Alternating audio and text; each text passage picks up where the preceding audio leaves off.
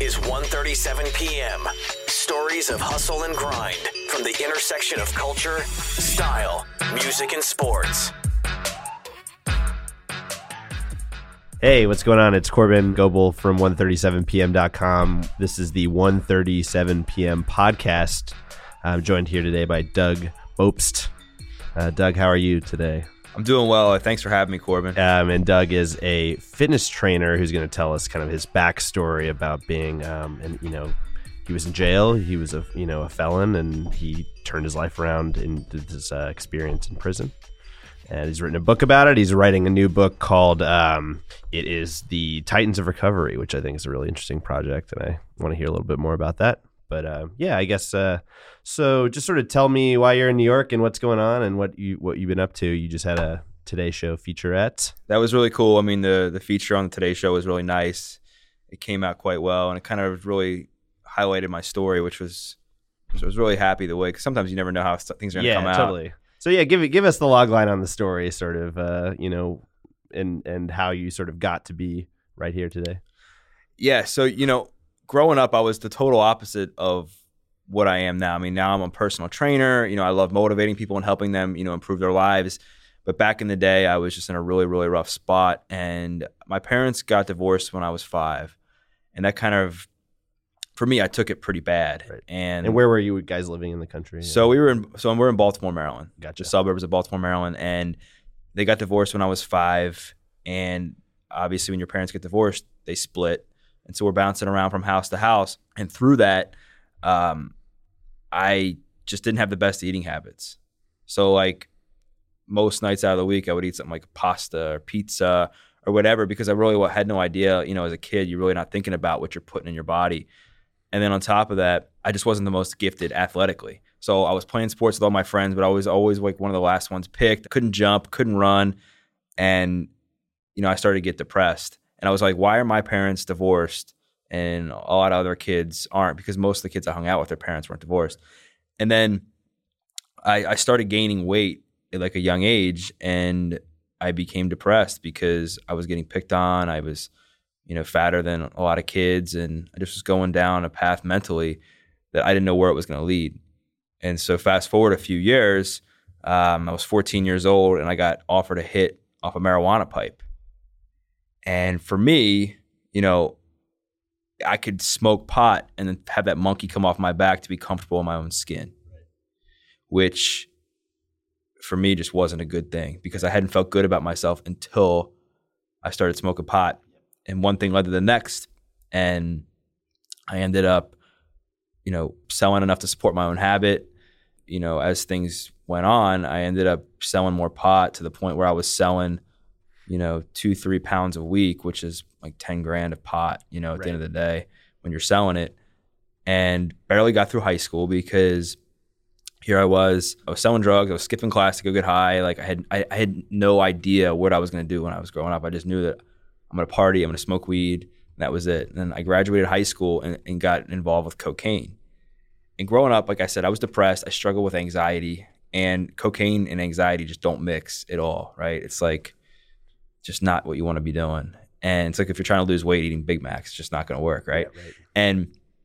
And so I ended up getting really, really bad anxiety because I was, I was an entrepreneur, right? I was selling pot, right? Yeah, right. And I was hustling. Yeah. But it was hustling the wrong way. Right. And I was doing stuff I knew I shouldn't be doing. Well, it was like you were using it to self-medicate also, that, you were selling it, but also using it to, right? Yeah. And then I got to a point where I'd smoked myself so stupid. Like I couldn't smoke. I couldn't get high anymore. Like when I would smoke, I would get super paranoid.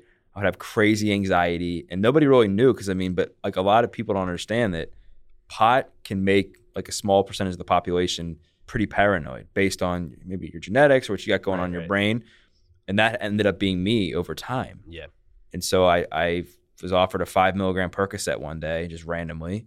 I took it. I felt the same monkey come off my back when I started smoking pot. So for me, like pot was the gateway drug. I mean, there's a lot of conflict and disagreements about whether it is, whether it isn't. Right. I always say, just look at, for me, it was like, if I hadn't started smoking pot, I wouldn't have needed that next thing to help me feel better.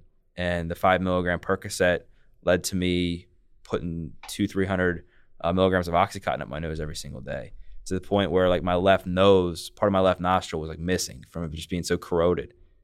And I just was in a really dark place. I didn't want to live. I was hoping one day I'd snort something and just never wake up again. And, you know, I had no idea where I was headed. I just knew I was in the depths of despair and just like gripping for dear life. And Cinco de Mayo 2008, a lot of my bad decisions came to a head. I was riding around with a few of my friends to go pick up some Oxycontin. I had a headlight that was out, and a cop was running radar because Cinco de Mayo, I mean, like an idiot, I forgot that Cinco de Mayo was like one of the biggest drinking nights of the year. Running radar, I flashed my high beams at him thinking he wouldn't see the headlight, busted in. I got pulled over, you know, yanked out of the car because, you know, I just, obviously he knew something sketchy was going on. He found a half pound of pot in my car, $2,000 in cash, and arrested me on felony drug charges, took me to jail. And I went to court a few months later, and the judge sentenced me to 5 years, but he suspended everything but 90 days. And he gave me 5 years probation, 200 hours community service, all kinds of drug classes and fines. But he's like, Doug, if you complete everything without messing up, I'll take the felony off your record. Which to me, I was 20 years old, and I got to tell you, Corbin, like I didn't think I was going to live to see my 25th birthday. I was like terrible, terrible shape.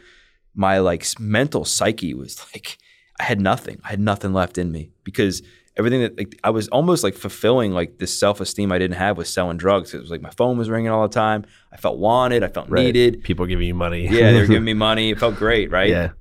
And I reported to jail about a week after my 21st birthday. It was about 2-3 weeks after I went to court. I was crying. I was really contemplating like my life. And I was like, well, all right, I'm going to be really smart. I'm going to snort as much Oxy as I can before going into jail, because this is it, right? And little did I know how bad the withdrawal would be. So I get in there and I'm like, you know, obviously crying and just like.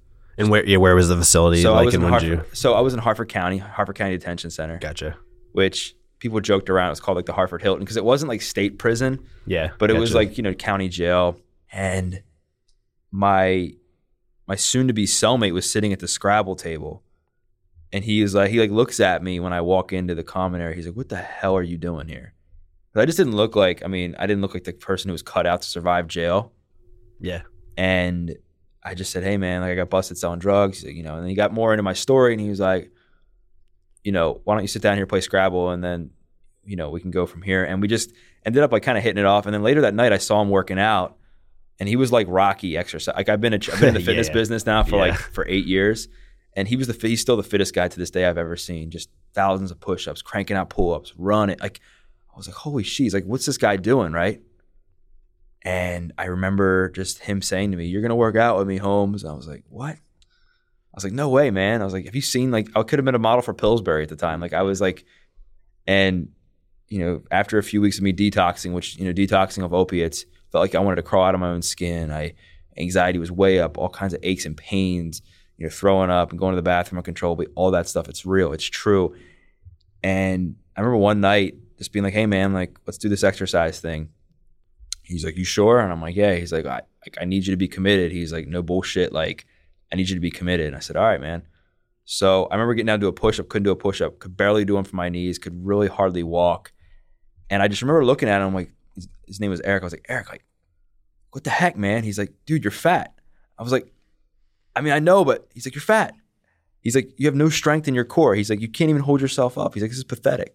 Might not resonate with like everybody. Like not everybody obviously likes being called fat, right? Yeah. For me, just in that setting, especially. It lit a fire in me. Yeah. Like I'd never been so motivated in my life. It just lit this fire in me. And he trained me in there every day. And I ended up being able to do 10 push-ups and run a mile when I left, which seems minuscule, but like that was like, it kickstarted my purpose in life. Yeah. Because you were there 90 days. How long? 90 days. So like, what did you? I'm just kind of like the day to day with Eric, your cellmate, right? That was his name. Yeah, I can get into some stories. Yeah. I would love to hear just sort of like, what it was like. What did you? You're in the cell. Like, describe that scene to me. I think it's really interesting. And you're saying you hadn't really exercised. You hadn't really didn't have any muscle. Like what was? Yeah, to tell you the truth, Eric wasn't my first cellmate. He was my third cellmate because I got kicked out at 2 cells because I didn't read the Idiot's Guide on How to Survive Jail 101. And what'd you do? So my first cellmate, like I said, the first few weeks I was in there, I was detoxing off Oxycontin. Right. And I ended up like one of the rules, like there's like no things you don't do in jail. And the one is you don't climb in somebody else's bunk, right? So somebody, if you get in there, it's based on like tenure. If you've been in there like a long time, you get the bottom bunk and the newbie gets the top bunk. Well, I didn't follow the protocol, nor did I really know. And my cellmate was out. My first cellmate was out like playing something out in the common area, and I was so like tired, like weak. I just wanted to lay down, so I crawled in his bottom bunk, took a nap. He walks in, he's like, what the hell are you doing, man? I was like, out I went. Luckily, I didn't get my ass beat, but and then my second cellmate, I just ended up, God, I remember just doing something crazy where I like washed like a washcloth, like a dirty washcloth in the sink over his food. And he was this old man who looked like, Splinter. Again, I was like so like out of it. Like I was like a zombie walking around. My head was so foggy. I mean, I couldn't even, it was hard for me to put words together during this time. So as I look back, it's, you kind of think like, man, I can't believe you did that. But I mean, like in that state of mind I was in, it was just a really, really dark place for me. Right. I mean, so many cobwebs. And so when I got to moving with Eric, he was like, pretty much, he said to me, he's like, if you cheat on your meal, like he gave me a meal plan. Like in jail, like when you're in jail, food's not the best, right? It's not like VaynerMedia food, I'm sure, right? But, but so you get like, we had meals like diced mice and rice. Yeah. And we had meals that we would get like these hockey pucks for breakfast that was like fake sausage, and mystery meat for lunch, which was like this nasty looking bologna, right? But so he had to make me a plan of like cutting out the bread, not eating the potatoes, no like ordering like, ramen noodles off commissary. And he's like, if you don't stick to this, I'm going to punch you in the stomach. And I seriously was so like, I was, fat, and had like no muscle, that if he punched me in the stomach, I probably would have had internal bleeding. And so I was scared to cheat. I really was. And he was like, every Sunday night we'll make this thing called a hookup, which a hookup is we would save all our meat from the week. We would order noodles off commissary. We get cheesy rice and these little sausages, and we'd put it in a plastic bag with boiling water, and you let it sit for like 30, 40 minutes, and you'd have like Thanksgiving in the joint. Like it was pretty cool, you know what I mean? But that was like my cheat meal. And so in the mornings, we would work out. So we would do at the beginning, it was like him literally helping to pull me up while I did push-ups. It was him literally helping to pull me up while I did sit-ups. And we would do like 3-4 sets of that. And then we would do like jumping jacks, and we would do things like dips off of a bench. And then at night was the time to run. And so we had this common area where people were playing cards, people were playing games, they were watching TV, and there was like a little circle you could run around. It would be like a lap. And I'd use a deck of cards to count how many laps I ran. So I'd be able to tell like how much I was improving, how far I was going, which really helped me. But it also like everybody started kind of pulling for me when I was in there, because they saw the consistency of how I wasn't like I never missed a workout in there. And then when I started to see results, like that light bulb changed, and I was like, I can change. Like I'm gonna beat this addiction. Yeah. How long do you think it took before you like really started to see results and feel like you were getting stronger or feeling better? I mean, I'd say after the first week, I felt better. Yeah. I felt like I was doing something. That sense of accomplishment. I felt like I was nourishing my body finally for the first time. And I just had goals. Like that goal of being able to do 10 push-ups was like, it was gold to me. Like that was gold. Like being able to do that. Right. I mean, and then I always tell people it wasn't the push-ups and the sit-ups. It was how they made me feel doing those things, to the point where, each day I started improving, and people just started seeing a change to like where everybody else was holding me accountable. Right. Because they were like, I better not see you eating. I remember one night I ate like a thing I hid like in my cell and ate like a thing of noodles. And they told my cellmate, he's like, all right, Doug, you can either run 3 or 4 miles, or I'm punching you in the stomach. I was like, I think I'm going to run. So, but we would do some crazy stuff too. We would fill up like trash bags with water and do like bicep curls and do some like boxing drills where we'd hold up the bag and do some shadow boxing and stuff. But, really you're limited because there was no gym in there, just your body weight and your mind. And that was it. Like you had to really continue to tell you, like I was playing like music in my head, like, you start doing crazy stuff when you're in jail. That was one of talking to yourself, because you're like, you got to push yourself when you're in there. And I knew it was like do or die for me. I was either going to go to the left and end up back in jail, dead, or combination of both, or I was going to go this other way. And if I somehow by some miracle believed in myself enough to keep it going, I'd make it. And I knew I had no shot going the left, so I just decided to go the right. And it to the point where I cried the day I left jail. Like that 90th day, or I think actually with good behavior. So good behavior, you get 5 days off a month, which I didn't. I behaved myself. And then I got a job like midway in there, like wiping down tables. So you get another 5 days off. So I ended up serving like 72 days.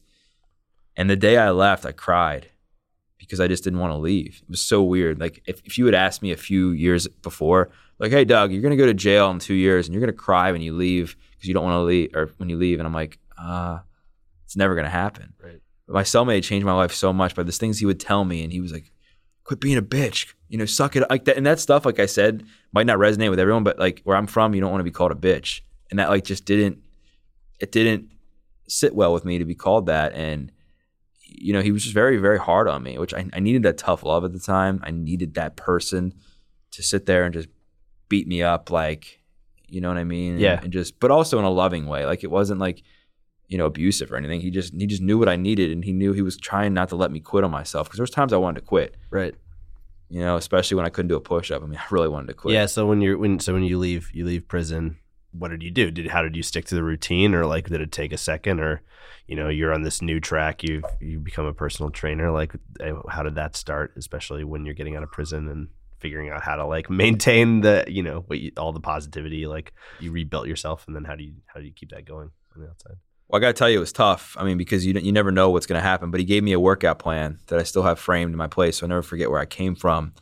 And it has like, stuff like, one day you do push-ups, and then one day you run, one day you do bicep. I mean, all the different stuff we did in there. And I told him, I was like, how can I ever pay you back for what you did for me? And he's like, just pay it forward, number one. And number two, like, keep on a straight and narrow. And remember, don't quit on yourself. And so that was motivation enough to get me started. I was like, I can't let my cellmate down, like at all. And then like I got it let out like the day after Christmas, so it was cold out and I couldn't really run. So I remember like writing him a letter. I was like, dude, I'm working out in the basement doing jumping jacks and push-ups. I haven't been able to run because it's so cold. And he was like, Doug, I train. He's like, I make machines. I don't train wusses. He's like, get yourself a pair of sweatpants and get your ass outside and run. I said, all right. So I went to Target like the next day, and but again, it was like that tough love I needed, because I was trying to be like, man, it's winter, it's cold, and yeah, let yourself off the hook a little bit. Yeah. And then I just started seeing more results. I started losing more weight. I started eating a lot better. I shifted from like a meal looking like something like a cheesesteak and a couple slices of pizza to now I'm eating like a salad with grilled chicken on it. I'm eating like oatmeal for breakfast, and instead of like Pop-Tarts or Hot Pockets or whatever. Right. And I slowly started to lose weight, and I slowly, day by day, started to build confidence in myself. And I just knew, like, I never went to AA or 12-step meetings or whatever, but there's a big thing in there that's like one day at a time. And it literally was like, that was how it was for me. I knew I had to just win that day. And if I could just keep winning those days, I'd be, better off. And I saw so much inspiration in what fitness did in my life that I knew my calling was to become a trainer and help other people use fitness to change theirs. And so I lost about 40 or 50 pounds, and I was really in really, really good shape. This is back in, I got out of jail in 2000, at the end of 2008. And this is probably in 2010. I really wanted to be a personal trainer. After I gotten out of jail, I actually lived with my grandparents for a while, who took me in, but they said, you're going to follow some strict rules. You're going to, tell us where you're going. You're going to bring us receipts for what we give you money for. We'll provide you food, all that stuff. And you're going to exercise, and you got to have a job and stuff like that. And my first job was at a liquor store. And I worked there for about a year and a half. And where is this? So it's in Lutherville. So probably like, I want to say 15 minutes outside of Baltimore. Okay, gotcha. And it was actually pretty close to where you grew up. Yeah, and I had 21 jobs by the time I went to jail. Like I was just bouncing around from job to job. I was like, screw working at Panera Bread. I'm going to go sell drugs. I mean, why'd I make $7 an hour, whatever I was making, right, when I can go out and just hustle for an hour. And so when I decided to become a trainer, I was still a convicted felon, which was really hard because like back then it was still like pretty it's stigmatized obviously now, but back then it was really stigmatized because you check a box that you're a felon and they kind of look at you a little bit differently. And I remember like applying for a job at this place not far from the liquor store I worked at called the Maryland Athletic Club, also known as the MAC. And, you know, I was like pretty much hired spot on. I was just so passionate. I shared my story about what fitness did for my life. But I said, there's something you got to know. I'm a convicted felon. And they were like, oh, what? Like, really? Did you have to tell us that? And I was like, I mean, I just wanted to be upfront because I felt like if I was going to be judged for that, then why would I want to work at a place like that, you know? Yeah, because totally. I knew like I just made some really poor decisions. I wasn't a bad person. And I had to, you know, go through a bunch of interviews with HR and management, and they gave me a chance. And I was so freaking happy. And that I could now take the lessons my cellmate had taught me and carry the torch to help other people. And so I worked at a local wellness center for almost 7 years, I think it was, and really built a successful business there, just out of passion. Like I knew it was in the right place. I knew I just loved what I did. I didn't care if I worked 60 hours a week. Right. I just loved. So you were training people, and is that what you were doing? You were just so I got certified as a trainer and started training people. Like at this community center, right? Yeah, I was at a wellness center and just started really being able to like have an impact with my story and being like, you know, just being able to relate to people. Because a lot of people, like they wanted to lose weight, they wanted to gain muscle, whatever, but what really they wanted was to feel better about themselves. Right. And so I was like, well, you know, I felt like crap at myself too. Let me tell you a story. And I would tell them my story. And sure enough, they were able to relate to me. And I was able to kind of get with them on a deeper level so I could really motivate them internally to how to get those external results that we all want. And, you know, time kind of flew by. I was obviously training full time. I was doing very, very well. I was one of the top producers in the entire company for a year. I mean, for the whole time I was there. And, you know, I'd like to say that my entrepreneur skills from selling drugs, like kind of correlated over. I don't know if they did or didn't, but I just really cared about people. Yeah. I just really cared about my clients and having them see results. I wanted them to be happy and I wanted them to succeed because I felt like if they weren't succeeding, I wasn't succeeding. Right. And then honestly, like afterwards, I just started listening to, you know, I don't know where I found it, but I just started listening to positive like YouTube videos and reading positive books. And actually Gary's book, Crush It, was like one of the first books out of high school that I ever read, like during like my time building a business, right? Right. And so I started following people like Gary. I started following a big mentor of mine was this guy Todd Durkin, who I went to his mentorship back in 2011, 2012. He's out in San Diego, and you know he really helped change the trajectory of my fitness career and help me focus more on personal development and business development and how it's not just about like learning new exercises, it's about taking care of yourself. And so then I got more motivated to follow people like Gary Vee and Tony Robbins, and I'm trying to think who else was big back then, but John Maxwell, like all these personal development gurus that were back in 2012, 2013. And just started like learning from what they would say and just trying to put some of their stuff in action about hustling and taking care of your clients and being authentic. And so through the years, my training business continued to flourish. And in 2014, my probation was up. So going into probation was really hard for me because I'd have to like call in every time I left the state to tell them that I was leaving the state. And it was like you still feel like a criminal even though you're not incarcerated. And you have to go there, pee in a cup, and you know that if you somehow like drank somebody else's beer, or not beer, somebody else's drink, and then it was had beer in it or alcohol, or if somebody like, I was always worried my friends were gonna like blow smoke in my face, like marijuana smoke when I was sleeping or something. I didn't know what was gonna happen. That I could pee in the cup and fail and I didn't do anything wrong. But thankfully I didn't do any drugs, stayed, clean, and made it through probation. And when they came up, I had to write a modification letter to my judge because my judge had told me if I completed the 5 years, he would take the felony off my record. And so one of my clients was a lawyer, and we ended up writing a nice letter. He did, and I kind of helped tweak it. And he granted me the modification hearing. And so January 9th, 2014, I went into court, and he took the felony off my record, conviction. Wow. So, like, I just remember, like, as you flash back, like, when I was 20, thinking it would never happen because I didn't think I was going to make it to see my 25th birthday. And here I am, 25, and the conviction's off. And I just never knew how much my life could change being shackled as a convicted felon to now being able to vote, being able to travel out of the country, being able to not check the box when I applied for a job. And I just was really inspired after that and to share my story. And so that's when I wrote my first book, From Felony to Fitness to Free, to inspire people to make the most of their second chance, turn negative into a positive, and focus on how far they've come and not how far they have to go. And for me, it was really, really helpful to put that on paper. I didn't write the book to make the New York Times best-selling list. I didn't write the book to retire and never have to work. I wrote the book just to help people and share my story. I just never wanted to get away from training, because that's my bread and butter. That's what I love doing.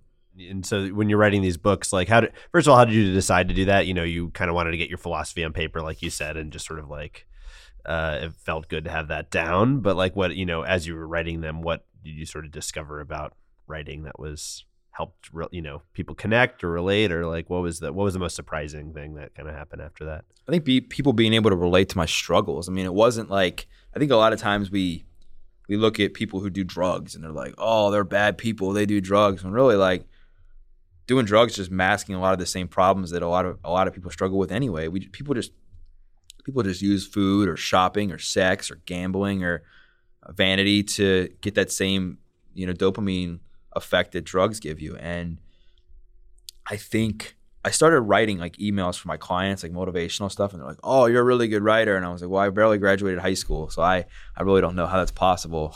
And people kept telling me, you got to write a book, and I was like, nah, and just finally, just after people nudging me to do it, I just was like, you know what, I'm going to start it. And I remember just once I started writing, things just flowed. It's like you get that writer's high. And, I remember when I first got done my rough draft, I sent it to one of my clients, like, Doug, you got to have chapters. You can't just have one. Yeah. It was in a Word document. Yeah. And so, and I made some mistakes in the book as far as, grammar and things. There was one thing I said I was afraid I'd get butt raped in jail. It was one of the things I put in my first book. And my friends are like, why'd you write that in there? And I'm like, I was just speaking from the heart, because that was one of the fears of mine. Because that was the thing, is you think about when you go to jail, what are you scared of? Well, getting your butt kicked, getting stabbed, or getting raped. That was a fear of mine. And because I knew I wouldn't I knew I was man, I'm a low man on the totem pole. There's no way I could defend myself against anyone. And so once I got it out and it started printing and people started reading it, people were really inspired, and they started wanting to gift it to their kids or gift it to a family member that was in jail. Or I remember this mom coming up to me crying at a book signing I had at a local bookstore, and she said, I wanted to give this to my son for his birthday. He's incarcerated. And it just really hit home with how much it really meant to me, to now my shift being from being a trainer to just really wanting to share my story to help other people. And I got pretty emotional, because you never realize that stuff like that can happen. Right. For me, I would never picture being in VaynerMedia right now having a conversation with you 5 years ago. I mean, even after because you just never know. But the more I just put myself out there, and the more I just started sharing, you're like, man, you got a great story. And I was like, oh, really? So I just wanted to keep paying it forward. And then I started really, I was like, man, I don't want to just be a trainer. You see trainers, and unless you're selling products and have all these crazy programs, you're not really, the sustainability of crushing it, so to speak. Yeah. It's really hard. Yeah. Totally. And so I wanted There's a lot of competition. Also. Tons of trainers, right? Yeah. And so I just wanted to move into speaking more and sharing my story and tackling different niches. So one of my niches was helping people who struggled with recovery, use fitness as an inspiration to beat addiction and thrive in recovery. So I started training people who are in recovery, which was really special for me too. Yeah, because I kind of want to talk to this book you're working on. Yeah. And sort of you're talking to people who have gotten sober and have sort of made changes in their life. I mean, what are the connecting threads from your personal training experience and your experience in prison that you're kind of exploring here? Just because, addiction and incarceration in America are the very complicated topics. And I'm sure that, like you said, you weren't in a program per se. So it's there's different approaches to sort of get where you're in a better headspace. I mean, what things are you learning when you're working on this book and talking to people that have sort of reinvented themselves? I mean, I think fitness plays a huge part in it. just a mental psyche. And whether it doesn't matter. Like, we like to put people in boxes sometimes, right? We like to think, okay, like, just do CrossFit. You do CrossFit, or you don't do anything, or you do weight training. And so you got to do what works for you. You got to do what continues to help you move the needle and like play to your strengths to a degree, right? So, I mean, they all do something, right? Yeah. They all do like something that works for them, whether it's yoga, whether it's running, whether it's boxing, whether it's the gym. Yeah. Find that thing. Yeah. And then there's like a few that, currently aren't because of either an injury, but they know the importance of it. Their relationships also changed for the positive, right? They decided that, their relationships were a lot better. They were a better person, without the drugs, obviously, so they're able to be better to other people. And then also, like, just knowing what they need to do on a day-to-day basis to maintain their recovery. Yeah, just like routine and, exercise and like those being sort of building blocks, or like that's a platform for where you can start. I mean, I'm just kind of thinking of like, the young person who's trying to get to where you got, get from I haven't exercised to feeling good about themselves, Yeah, and I think also that there's so many different approaches to recovery. So I interviewed, close to 50 people, maybe a little over 50, from all walks of life about what they did to get and stay sober into recovery in whatever way works for them. And there's people in there that aren't completely sober. There's people in there that obviously are sober. There's people in there that focus on harm reduction. I mean, it's just different methods, because we try to, in recovery, AA obviously is really popular, and I respect AA. And I have a lot of friends that are in AA, but it's not the only way. And I saw just people, just in my experience, that like if they didn't fit into a box into AA or whatever, that they would be like, well, I guess this isn't for me. I might as well go back, or they weren't happy. And so I really wanted to dig into people and show that, like, you can't just be in recovery. You got to be healthy too. You got to change how you take care of your body. You got to change what you eat. You got to change the types of people you hang out with. You got to change your mindset. You got to change the things you're telling yourself in order to really thrive in recovery. And so it was just really interesting. I actually ended up changing. I originally called the book The Titans of Recovery. Now it's called The Heart of Recovery, because the Titans, just as I talked to people, it just seemed. Yeah, you didn't necessarily want to like Titans, kind of that's like an elevated status, or you're saying that people, they're better at it than other people. Well, no, and plus, and like humility is huge in recovery. Yeah. So you didn't want to like annoy. Yeah. Well, I didn't want, and so I was really just trying to have it focus on like the heart of recovery. You got to get down to the heart. Like, these people, they change their hearts. They change spiritually. Yeah. They change their hearts physically. They change their hearts mentally and emotionally. And I'm really excited for it to come out in March. I think it's going to change a lot of people's lives. I put a lot of work. Like, I hustled my butt off. Yeah, maybe tell like if you have a story about something talking to someone, or do you have like a kind of a moment that sticks out from this experience of talking to people that is like, was either really surprising or really interesting? I mean, I just think as a trainer, calling people's publicists and managers and trying to track people down, they're like, who are you? I'm like, yeah, I'm Doug Bopst. I'm a trainer in Maryland. But you have a good story to tell. Yeah. Yeah. And I would just be like, hey, but I kind of just share my story and let you know why I'm writing this book. And they're like, well, who's your publisher? And I'm like, I think I'm going to self-publish. They're like, oh, well, like, who's your agent? I'm like, aren't you like happy that I'm a nobody and I'm not here to exploit your, It was just hard for me because I'm in Maryland and I'm not used to dealing with this stuff. I thought it was a lot easier than that. I thought it'd be as easy as like DMing somebody on Instagram. It can be though. Well, no, it was for a lot. Yeah. But what really was interesting to me was just noticing the common threads among the stories. Yeah. And you're noticing that these are all amazing people. That they're not bad people. I mean, there's a lot of people that think they associate people who do drugs with people who are bad. And they're not bad people. Yeah. We just unfortunately make some poor decisions. And so I mean, the types of people they wanted to hang out with, their physical routines, how they treat one. I mean, they all it all changes because obviously when you're doing drugs like myself, you make a lot of poor decisions and you do a lot of people wrong. And but once getting the book done, it just the amount of relationships I built as a result of meeting so many different people and just trying to maintain those, you develop some friendships. So I mean, it's just really impactful for me.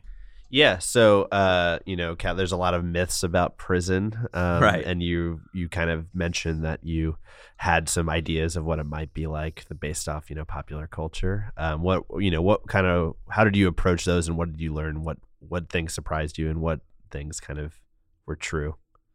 Well, just like all things in life, you kind of got to see things through before making a decision, right? And so for me, I was creating all this fear inside my head based on what I thought it would be like, when really most of the time, unless like you're disrespectful or doing things you're not supposed to be doing, it's pretty even keel in there. People are just trying to do their time and get out of there. I mean, I was in a place where, you had to be serving, I think, anything less than a year and a day. Anything over a year and a day, you go to the state prison. So people were just trying to do their time and get out of there. And I was always like the goofy kid in there. I was hot, I was coming in detoxing, and they all kind of like, I was like the goofy kid, and they were all kind of like laughing at me. And they had respect for me because I just came in there and I did my stuff. And then when I started exercising, they saw that I was trying to improve myself. I just wasn't afraid to laugh at myself either. So they were able to like really, we were able to resonate. And I was just nice, and I didn't like butt in line, or I didn't think I was better than anybody. I didn't do anything dumb that would cause like a shakedown. What shakedown is like when they come in, they lock you in your room, and they search everything to make sure there's no like contraband. Yeah. So did you have like during this time, did you have, did your family visit, or did anyone come see you? Or yeah, I had family come visit. My grandparents came, my parents came, my brothers came. It's definitely interesting, being able to being able to like, you talk on the phone, through a glass door. I remember I had like long chops in there. I was like, who am I trying to impress, right?